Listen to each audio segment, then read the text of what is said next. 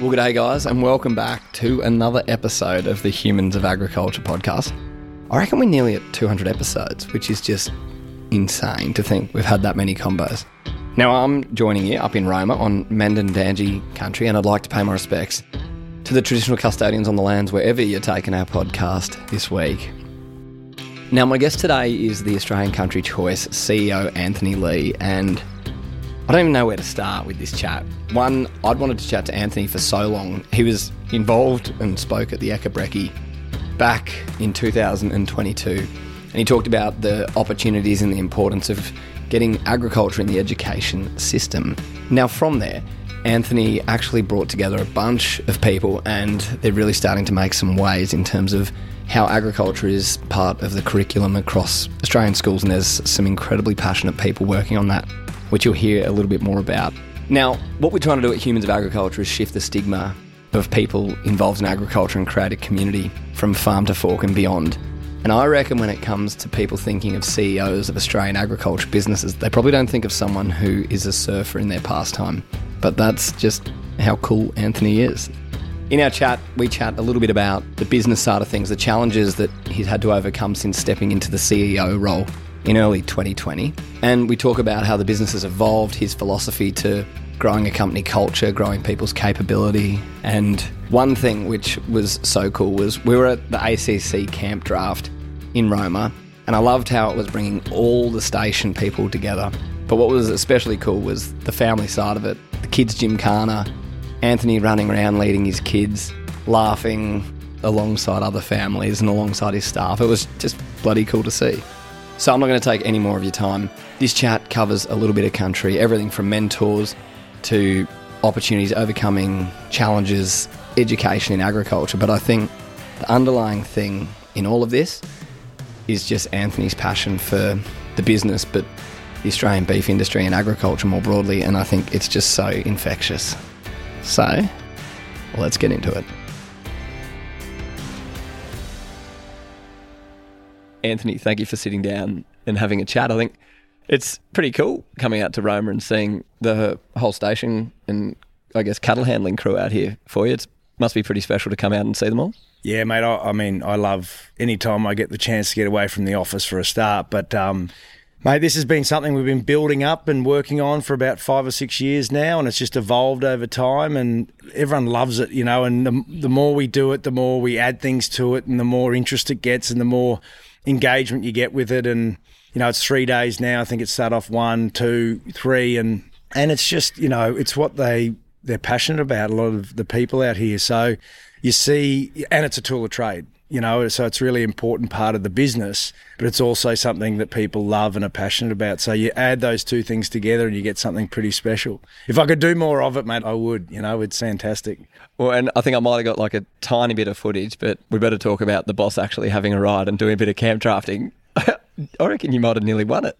No, mate, I always get a few extra points, you know, but, mate, I just love having a run around, and I think people enjoy. I do it once a year, right? Like, it's not something that I practice for or anything like that. It's more so just being involved with the crew and having a bit of a blast, and you get a buzz out of it. And, you know, I jump on a different horse every time, and, mate, just great to get around, and it does bring that competitive side out in you. You're like, oh, I got to do that again and do better at it, you know. So I love it, mate. It's fun, yeah. Well, it's probably, you know, someone with, you had the most pressure on you of anyone. One, because you're the big boss, but two, they also want to be able to see what you can do. And I'm sure within you as well, you want to show them that you can ride and handle cattle. There's a little bit of that. I say not, but there's always a bit of that. But it is actually more about being part of the team. For me, just doing it, I'm far from the best. And, you know, it's not about that. If I wanted to be the best at everything, you'd do hardly anything, right? It's about being involved and enjoying the thing that they love and I love, you know, with them. So I think we'll come back and chat about the business, but I'd love to know, what do I need to understand about you, your early life, your childhood, that has really shaped you and your passion today? Mate, I've always just grown up in the business. So for me, it was just something that was there from day one. We lived in the city. My father sort of, you know, he spent a lot of time out here, but by the time I was sort of getting old enough to travel with him. He was in the city and building the business there. So, but we did a lot. It was just always a part of my life. I just looked at it. I didn't really think of it as a business until I got a lot older. But the older I got, I've always said this, when you start out, and particularly in the meatworks, it's not something that naturally draws you in, I've got to work in a meatworks type thing. But I did a lot of that stuff, and it was a good sort of learning ground. But as I got older, what it was about was, this is a food business, and this is actually something really important. And what better business to be in than something that makes food for people? And so I just went from it being a production thing to actually a food producing business, and just grown it from there, and absolutely love what we do, and always think about what more we can do, and just always want to be in the food and meat game. Do you remember your earliest memories around ag, or like a really early memory around the facility? When I firstly got it, because I was the boss's son and I'm 14, and so, there was probably 6 months of serious, trying to work in with the team, and a bit of an induction process with the team where they weren't particularly friendly to me. But, after sort of 6 months of internship with them and getting to know them, mate, I was starting to play golf with them and having a good time. And so it went from being something that I was quite nervous about going to every Friday night after school to being something that I, quite enjoyed, and I'd spend some time with them on the weekends. And yeah, it was a change in my psyche towards the business at that time. So for you, leaving high school, what were the options that were presented in front of you? Yeah, it was go to uni. It was trying to get a degree. That was probably told, just, wherever you want to end up, that's probably a good thing to do. I did business.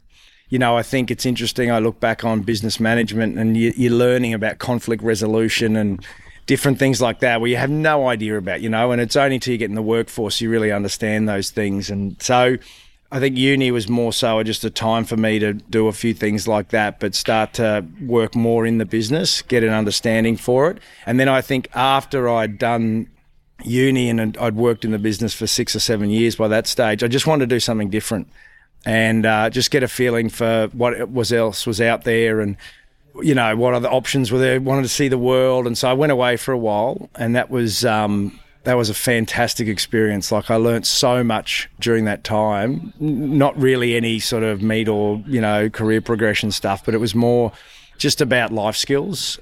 But I always had a bit of a drawback to the business, and I was always, staying in touch with the old man, and he was telling me about what was going on. And he came to the US. I'd been away for about 5 years or 4.5 years, and he came and said, we're about to build Retail Ready, which is the value add, the end part of the supply chain, cutting the pieces of meat up, putting it into a tray, putting it weigh, price, label, and sending it to the store.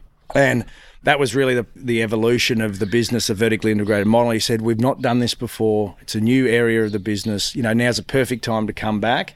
You can get some training and development in other businesses, and then we can bring you in as a supervisor and grow you from there. And that's what I did. And it was it was absolutely one of the hardest times of my life. I remember when we started that facility, we were doing 17-hour days. It was full on every day, just getting the factory fired up and going. And it was a couple of big years, very challenging years. And, you question yourself and whether you can do it, and are you the right person, and all those things. But that resilience, just to turn up the next day and get the facility working, was a big motivator for me, and taught me a lot about just, as I said, resilience and never giving up, going again, trying to do better the next day. And I look at our business, the same way today. You never give up. You just got to work through the challenges. They're always there. COVID comes, skill shortage comes, interest rates, it's always there. The market where it's at today is not particularly favourable. So you just keep going, and it's all about the team. You just build from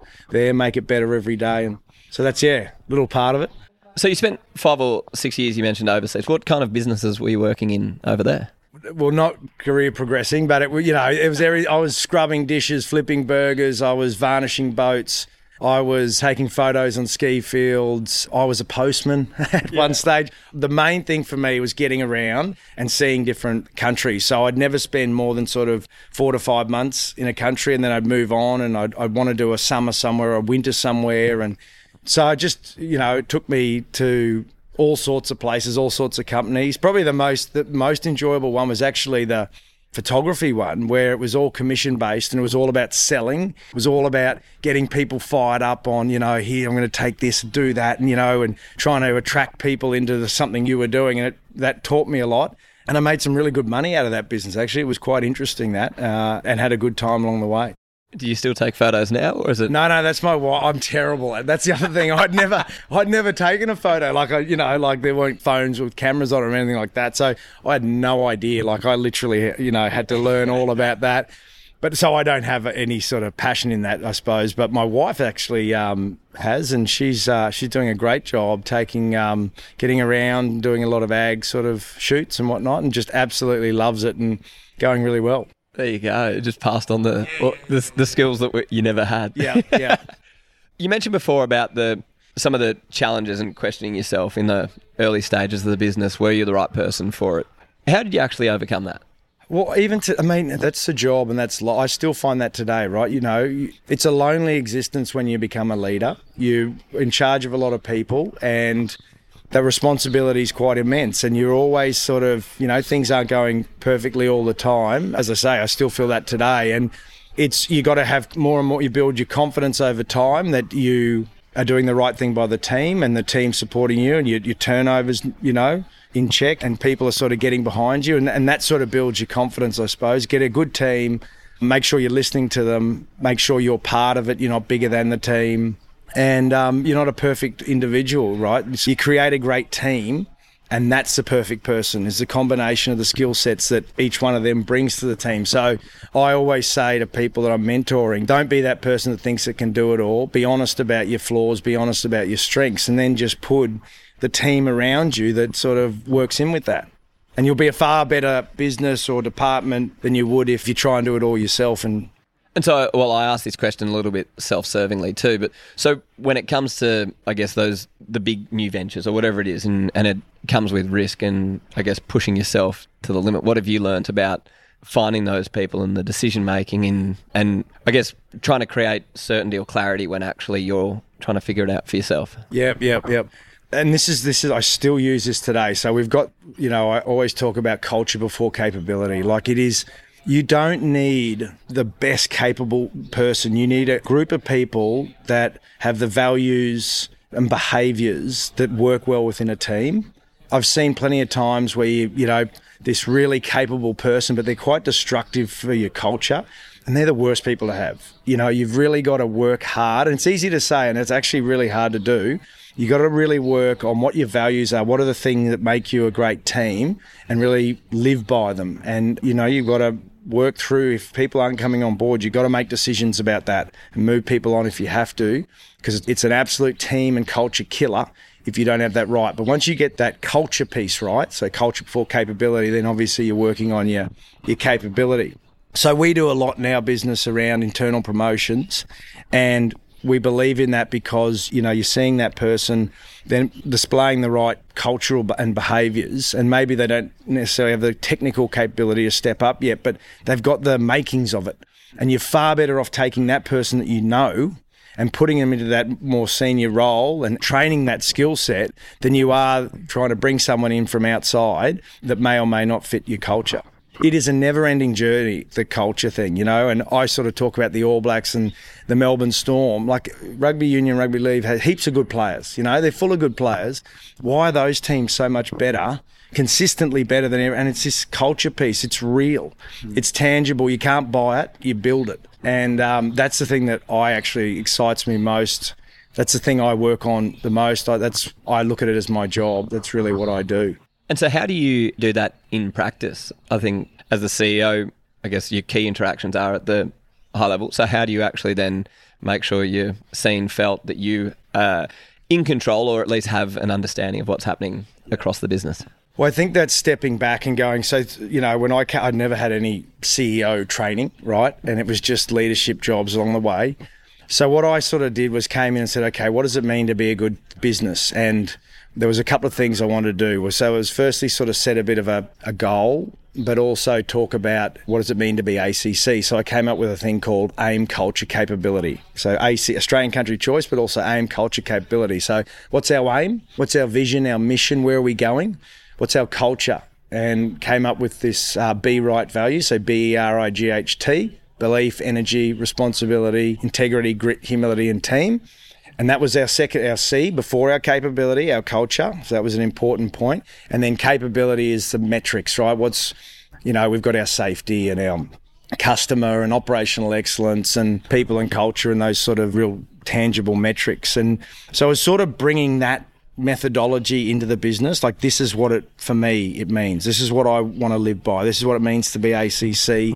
We've got our 3 stripes, which is a butcher's apron. So I could go on about this for a while. No, this is really cool. Lock in, Ollie, lock in. No, this is good. So the butcher's apron, right? You just look at it, I'd never known, but those 3 stripes signify something. Firstly, the blue is the colour that hides blood the most. So that's why the blue was chosen. And then the 3 stripes on there. So when you were an apprentice, this is in the 1500s or something, this is ages ago. When you're an apprentice, just doing your trade, you got your first stripe. So you're, in a 5-year apprenticeship or whatever, learning your trade. When you became the master of your craft, you got your second stripe. And then, and most importantly, when you got your 3rd stripe was when you're the master of your craft and you're training apprentices. And that, I just went, that's us. That's what I want to be. I want to be the master of our craft and I want to train our apprenticeships and I want our 3 stripes. And so our 3 stripes are our aim, our culture, our capability. And we have our 3 stripes that we've put into a lot of our stuff you'll see around the facility and whatnot. So that was the first. And then the second one that was important to me was there's so much noise that goes on in a business. Like, where do I start? How do I work through it? There's everything going on. And I just had a thing where I said, I'm going to get the right team with the right information. I'm going to give them the right information. I'm going to communicate correctly with them and listen. And I'm then going to have the right accountability. So right team is about the right values and principles. Got to get that right team. And I just work around this premise, right? Get the right team. Never stop trying to get the right team. Not the best person, the right team with these values. Give them the right info. Like, good people need the information. Have they got all the information at their fingertips to make the right decisions? And we've spent millions and millions of dollars on ERP and system upgrades and whatnot to give you real-time data. There's so much information flying around. How do you take it into a coherent thing that gives you the tools you need, that gives me the information I need, and everyone, like, all the way up, all the leaders in the business? Give them the right info. Then communicate. So how am I had a thing where, how do I talk to every single person every single week? How do I get a touch point with everyone every week? And it's still evolving. It's not an easy thing to do. But, we've done different things like the Monday morning muster. We get up and talk to the business. So all the station guys come online, or we record it. All our office staff stand up and we just go, last week, this week. What happened last week? What happened this week? Just, giving people an update. We're doing different things with surveys and information, to get feedback back and just communicating, because you always hear, I didn't know about that, or I didn't know about this. So working a lot on the comms and then the accountability piece. And I say only after we've done the other things. Only after that can you hold people to account. So just really performance reviews and how we're living and breathing our values and those sort of things, bringing all that to life. So that sort of thing I just rotate through, right? With all the noise that goes on, have I got the right why is there a problem? Have I got the right team? Have I given them the right info? And generally you'll find in one of those steps, you got a failure and you need to close that gap to keep going. Okay, just as simple as that. Yeah, that's all it is. So that was just me, mate, just going, I don't know what to do here. So I'm going to think about it and spend some time to analyse what I want to achieve out of this and how am I going to take a complicated business, like they all are, and simplify it and make sure I'm always coming back to those basics. I just find that so fascinating how, from where I'm sitting, I can see your mind working through those different things. I was having a conversation with someone literally only this week, and they said, do you think the great leaders in business, but in agriculture specifically, are they smarter than everyone else? Are they harder working than everyone else? Or is it this ability to connect things? Yeah, they're definitely not, well, in my case, definitely not smarter. They're humble. No, mate, it is absolutely about the team. I am that's everything, right? I've seen businesses succeed and fail. Same assets, different team, so, and I won't mention the businesses, but big businesses where they've been going really poorly, brought a new management team in and totally changed around. Same sort of assets, haven't changed anything other than the people. People will make or kill your business. So for me, it's not about the one person. It's about having the ability to put a good team together, give them the vision, give them the mission. Where are we going? My job is not to do everything. In fact, my job's almost to do nothing. That's what I got told as a CEO.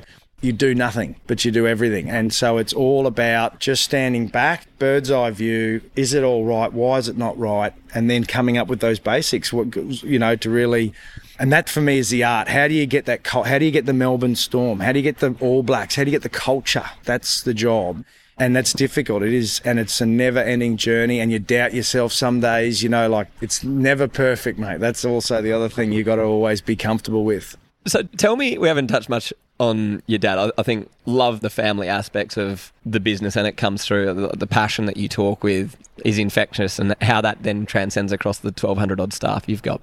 Tell me a little bit about your old man and what kind of role model he was and mentor for you. Yeah, well, he was a visionary. So you want the long story? Yeah, let's go for it. Sure. So, look, he was out here, and, one of his first the first property that Trevor and Norm owned, my granddad, was Brindley Park, 13,000 acres, scrub block. He cut his teeth out here. They just had Herefords. I think they didn't know who their customer was. They just sell it, whoever. And he just hated that model. He wanted to know who his customer was, and he wanted to underpin their business with his assets. And that was a vision that he always had. And he put together this thing about, it doesn't matter what animals I think's right, what's the customer want? And so he got the Coles contract, and that was sort of a very small contract, big for him.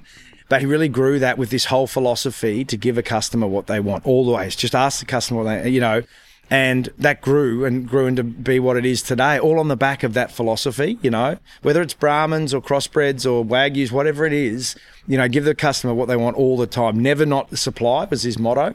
So ours is this be right these days, but his was, never not supply. And that was how he built the business. And that's what I've learnt a lot from my old man. He's very strategic, very visionary. He's always stayed to his core of what, is important in business. And, one of the many things, the most important thing is the customer piece, knowing your customer, giving them what they want. The other thing that I'd like to evolve that to is that, it's not just about your end customer, it's also internally. So when you've got HR, safety, quality, all those service functions, they've got customers. So what I talk to them about too is saying, who's your customer? Know what they want and deliver. So if it's a people and culture department, operations is your customer. Now, it doesn't mean you bend or break any rules, but know what they want, deliver for what they want. And if every department does that, we'll be a great business and we'll supply to the end customer as they choose. So he's helped me think more strategically, I suppose. It's what he looks over the horizon, which is always, it's hard to do. And he's been, he's always been there. He's my father, and he's still involved. And I talk to him, every second day when he's not here and every day when he's here. And we're not talking the minutiae, we're talking those big picture things, and he's a wonderful sounding board for those really sticky, big things that you're grappling with. And there's been plenty of them I took over the CEO role, and I think the next week COVID hit, it was just, you couldn't ask for. So there's always challenges, and there's no playbook on some of these things, right? So you got to go with your gut and your head a bit and use the people around you, and he's a master of it. You sounds very similar to Angus Street. He was telling me when I sat down, I ended up spending a couple of years with Auctions Plus, but when he got the announcement that borders were closing and all this, he went back to his computer and was like, Google what to do when a global pandemic hits to a business. Like, literally. Well, I reckon AI would probably tell you that these days. I know, a few years too late. Mate, there was no, what do you do? How do you control the flu? Who's ever tried to control the flu before? That's sort of what it was. It was, I didn't try and Google it. I should have. Did he find anything? I don't know. No, I don't think so. So really interesting time, because I think, one, you had compounding factors. You had a workforce that you needed more than ever. Actually, the public needed more than ever, because there was real panic. People in supermarket shelves getting gutted. The pressures and demands on you guys to actually create a safe work environment, but actually then deliver for these customers. What was that like? Yeah, it was interesting at the time. And again, you just didn't know where to start with it. And so what we did, a couple of key things. Well, let's get some experts in. So we got some subject matter experts around pandemics and crisis management teams together, third-party people that came in and sort of started to help us navigate, what does a pandemic even mean? how do they work? And they were amazing. Like, these guys had data of pandemics that had happened, you know, the plague and all these things, and what happened, the waves they talked about. This was before the real first wave had even come. And they talked about all this stuff that actually exactly happened, right? So it was fantastic to sort of get people in that gave us some idea of just what we were in for. And they wrote a script, mate. It was pretty much exactly what happened. So that was the first thing. We got our internal team together. We met every day. Like, we met with government regularly. We did a lot of things. Like, we brought masks in very early. We had a big marquee set up where we bought a lot of rats. The rats, remember the rats? And gnats. We had gnats. So we had the rapid antigen test. We had the nucleic acid test, which was like a PCR. So we had all that set up fairly early on, and every single person was being in the meatworks was being tested every single day. So there was so many, 150 grand, I think it was, a day that was costing us. It was a ridiculous amount of money, but that was, it might have been a week. I got that wrong. But anyway, it was a lot of money.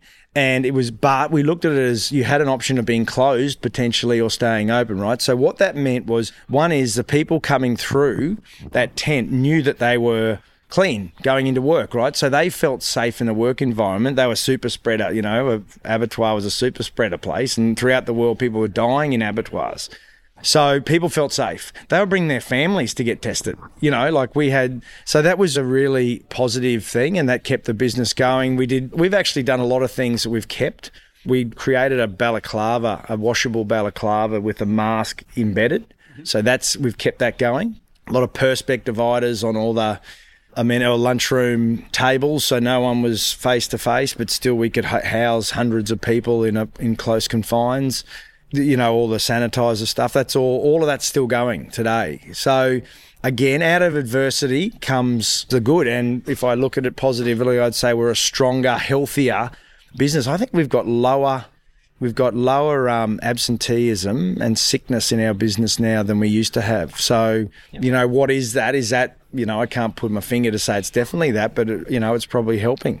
People are turning up, which is a good thing for our business. So you've had it before, I think we touched on maybe the education side as well, but you've had a heck of a run in 3 and a bit years, because then also was the China ban as part of this as well? Yep. Well, what was that like? And China ban, skill shortage, interest rates, you know, changing the whole customer base. You know, we went from all Coles to no Coles within 3 years. We had to change 4.5 million acres, 300,000 head of cattle, 3 feedlots, and a facility full of 6,000 head a week. In 3 years, go now, do it. And COVID and all the things going on at the same time. So there has been a lot, and it's put a lot of pressure on our team. There's been an amazing resilience there. I cannot thank them enough. Like, just love what we've been able to achieve in such adversity. And, you know, we haven't really had a lot of attrition with people. So people have really dug in, and we've come through so much. It'll probably feel really easy. We won't know ourselves, and you know. But it has been a challenging couple of years. It still is, with a lot of the cattle market and meat market's pretty soft, and that's a bit worrying. And I think where China's at globally, I think we're just starting to see interest rates. I know I've speaking to some people who own a large logistics company throughout the world. Every one of their facilities is full of meat. Their stock turns have gone from 6 to 4. That's all proteins. So, you know, if you think about it, interest rates rising, we're all just eating a bit less, aren't we? Or we're moving away from the expensive items anyway. And so, yeah, no, we've still got a lot of challenges ahead of us to get through the next couple of years, but we're becoming a stronger and stronger business to handle the shocks, and our vertically integrated model sort of helps us with that as well. So they'll always be there, the challenges, right? You just got to know that that's part of business, and you just wake up the next day and try and make it a bit better. There's 2 things I'm really curious about. One, do you end up finding this nearly addiction to this adrenaline rush on the edge, managing, No. You know, no addiction to it? No, I like positive cut and thrust. Like, I love the strategy. I like where's the next thing and the next opportunity. Love that. Like, that's addictive. The really, you know, dealing with crises and whatnot is not, you know, you'd like to see way more of your time spent proactively than reactively. The last couple of years have been all reactive for us with what I was just mentioned. But so, yeah, just moving that towards a more proactive sort of, you know, growth, opportunity, diversification, what's next, you know, yeah, that's certainly enjoyable. And then the second part I was curious to find out about is, what do you do outside of work to be able to keep showing up at the level that you and the team need? I got 4 young kids, so I try and spend as much time with them doing, they love their horses and their motorbikes and getting out here. We come out here as much as we can. I like all sports, so whether it's watching it or going and playing it. So, everything from going for a surf. I used to play a bit of golf, but I don't do any of that. So, but just getting out with my friends, doing different sports, family time. I sort of try and do this thing. I was told that, you've got your work, you've got your personal life individually, you've got your family, you've got your friends, and you've got to try and do all of that a bit. I'm a bit lopsided to the work side at the moment, but it's really important to do those other things and take a break, switch, take your 4 weeks annual leave a year, and make sure our team does that. Out here historically they're always challenging for people to actually leave, but it's so important to just switch off and, spend time doing what you love and you come back recharged. So that, that's all important stuff. I did hear that you're a surfer. It's like a bit of an interesting mix, isn't it? One of Australia's largest agricultural businesses with the CEO who surfs as well. Well, remember I grew up in the city, right? So I grew up... But Brizzy's doesn't exactly have a great beach. No. My old man had Trevor had a unit down the coast and he was a surfer, so he'd just take, 8 years old or whatever, I started doing that. And yeah, I love the water, mate. I really enjoy. That's actually where you're sitting out there at the back waiting for a wave. It's just a really pleasant environment, and you really do think all sorts of things out there, and it's a very relaxing sort of time and very social. You go with your buddies and go for a wave. Love to get over to Stratty, let the tyres down, take an esky and take some seafood, get down the beach and spend the whole day down there. Kids running around, teaching them to surf. A lovely way to, like Bush and Beach for me. Bush and Beach, those two are my real loves. That's cool.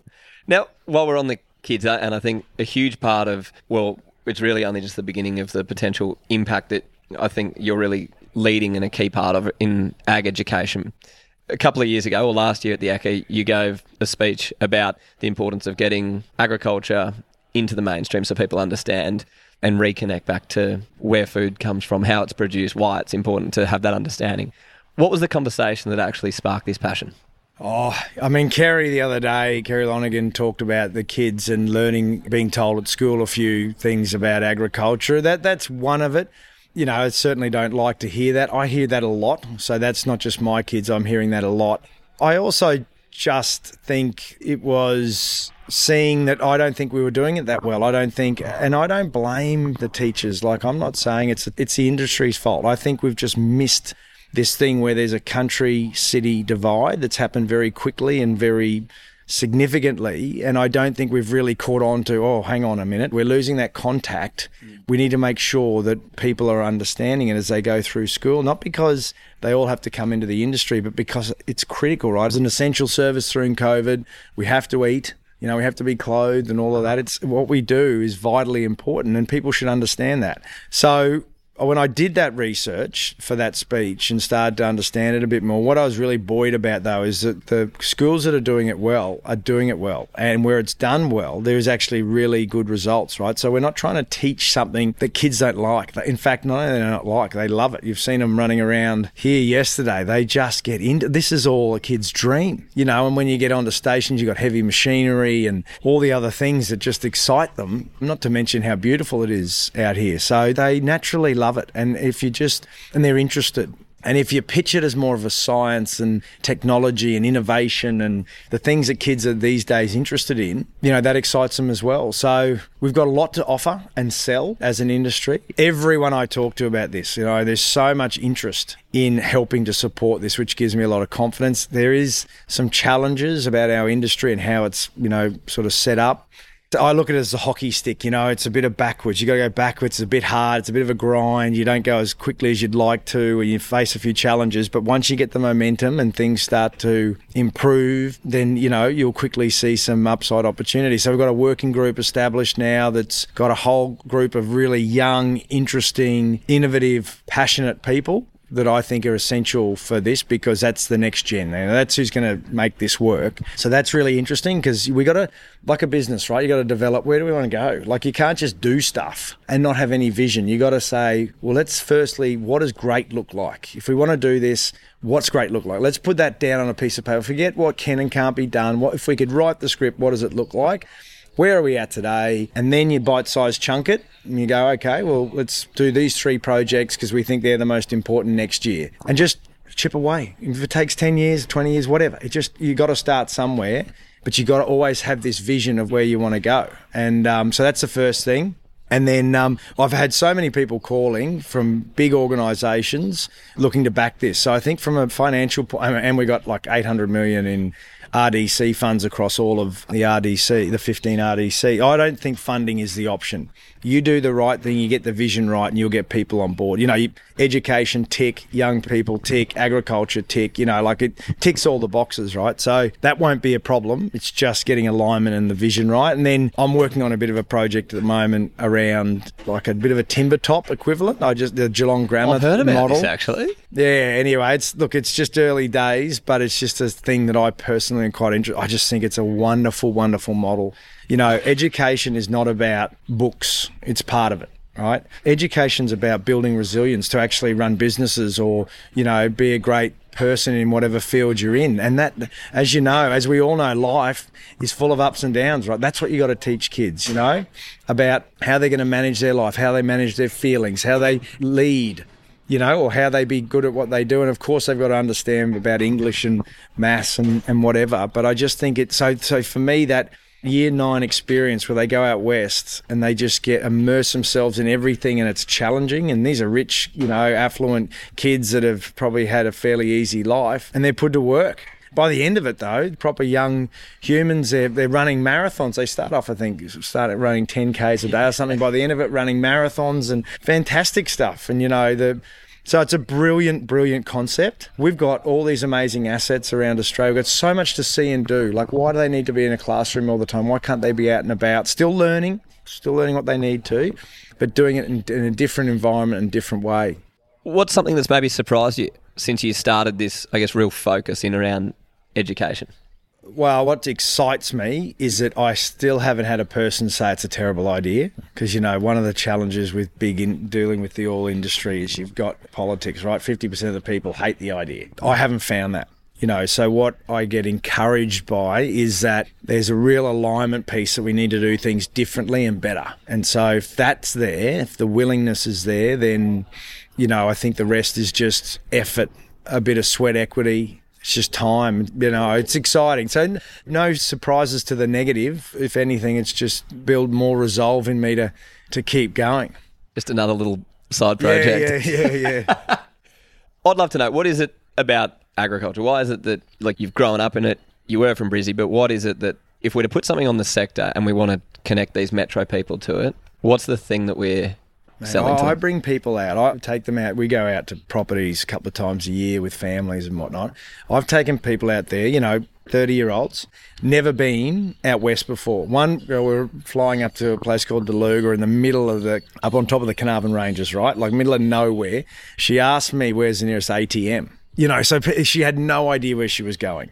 And we went out there, and there was a bunch of them that hadn't been out there before. We had 5 days out there, and they had the best time, right? Like, they just loved it and came back going, I cannot believe that that's what it's like.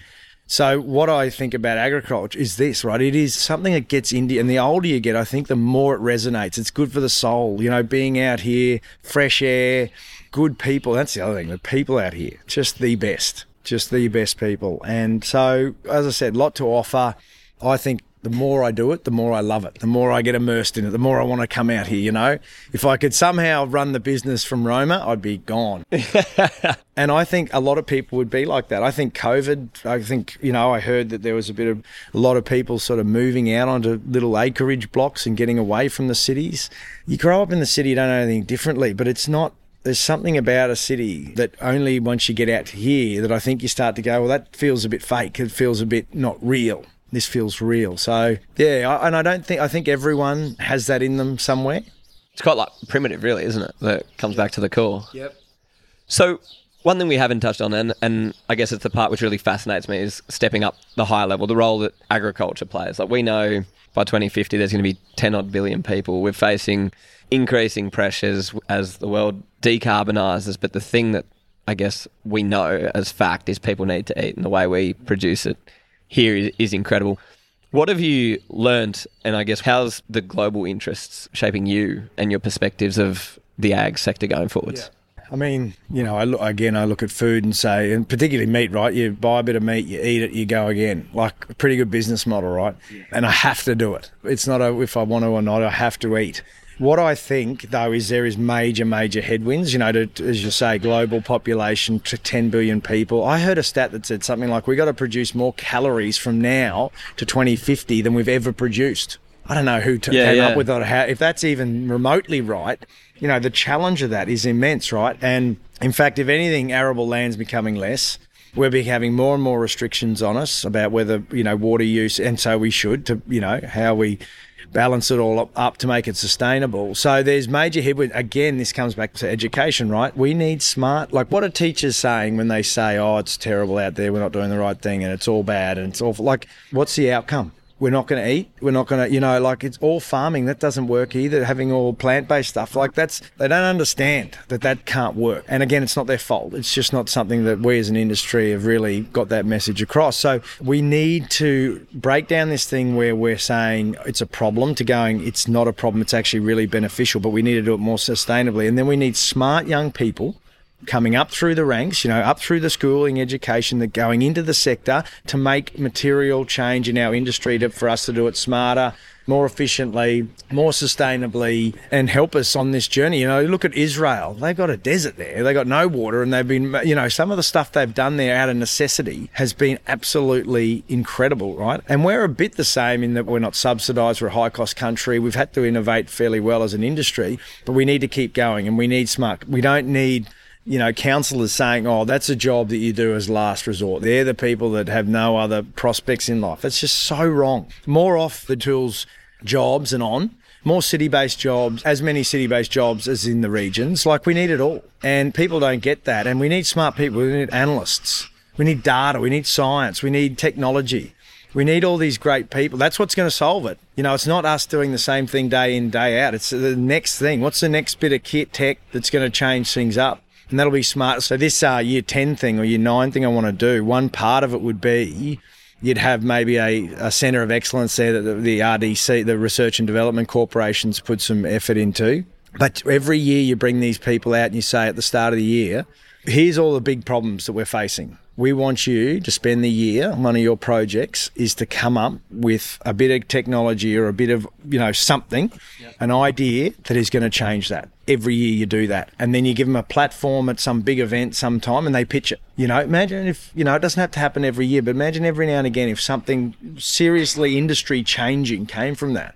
Yeah. These kids that are thinking differently about it. So, be amazing, I reckon. Yeah. And I think it's something so interesting about, I'll say, children, teenagers, when they come at it, it's not naivety. They just don't come out with these blockers that we get up as you go through life. And so it's actually this whole different way of thinking that in business as an industry we actually need. Particularly if we're taking them on the journey young and saying it's good, we want you in it, think about it. And so they're coming with a positive mindset towards it, not what's this sort of industry about, So, they're the future.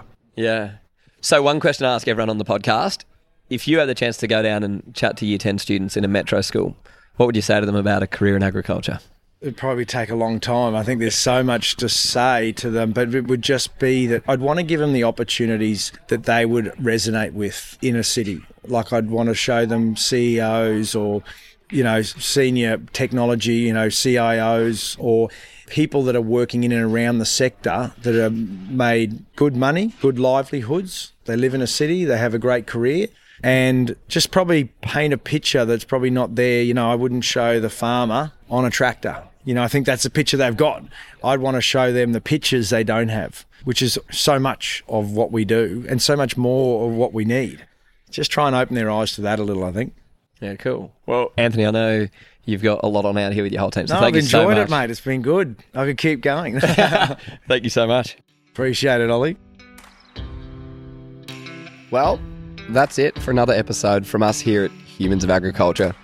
We hope you're enjoying these podcasts, and, well, if you're not, let us know. Hit us up at hello@humansofagriculture.com.